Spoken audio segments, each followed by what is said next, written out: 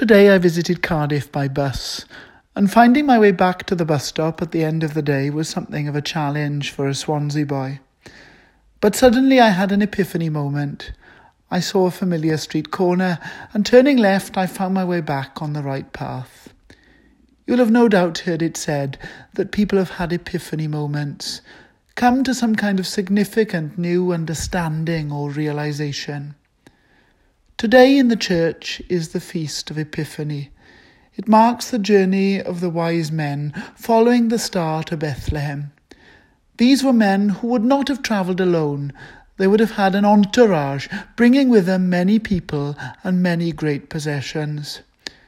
But coming face to face with Jesus, they knew that he was no ordinary human being. He was more than a mighty teacher, more than the prophets of old. He was Emmanuel, God with them.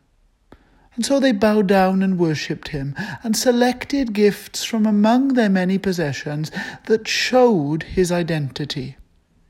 The gold reminds us that Jesus is the King of Kings. The frankincense, much like incense today, was burned in the temple to remind us of the presence of God. This King of Kings is Lord of Lords, God with us. And then what of the myrrh? Well, that was used to embalm a dead body, reminding us that this King, this God, Emmanuel, would die for our sins, for your sins, and for mine.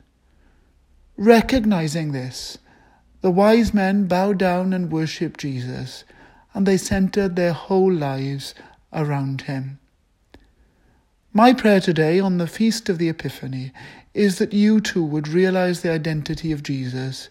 You would bow down and worship him and build your whole life around him.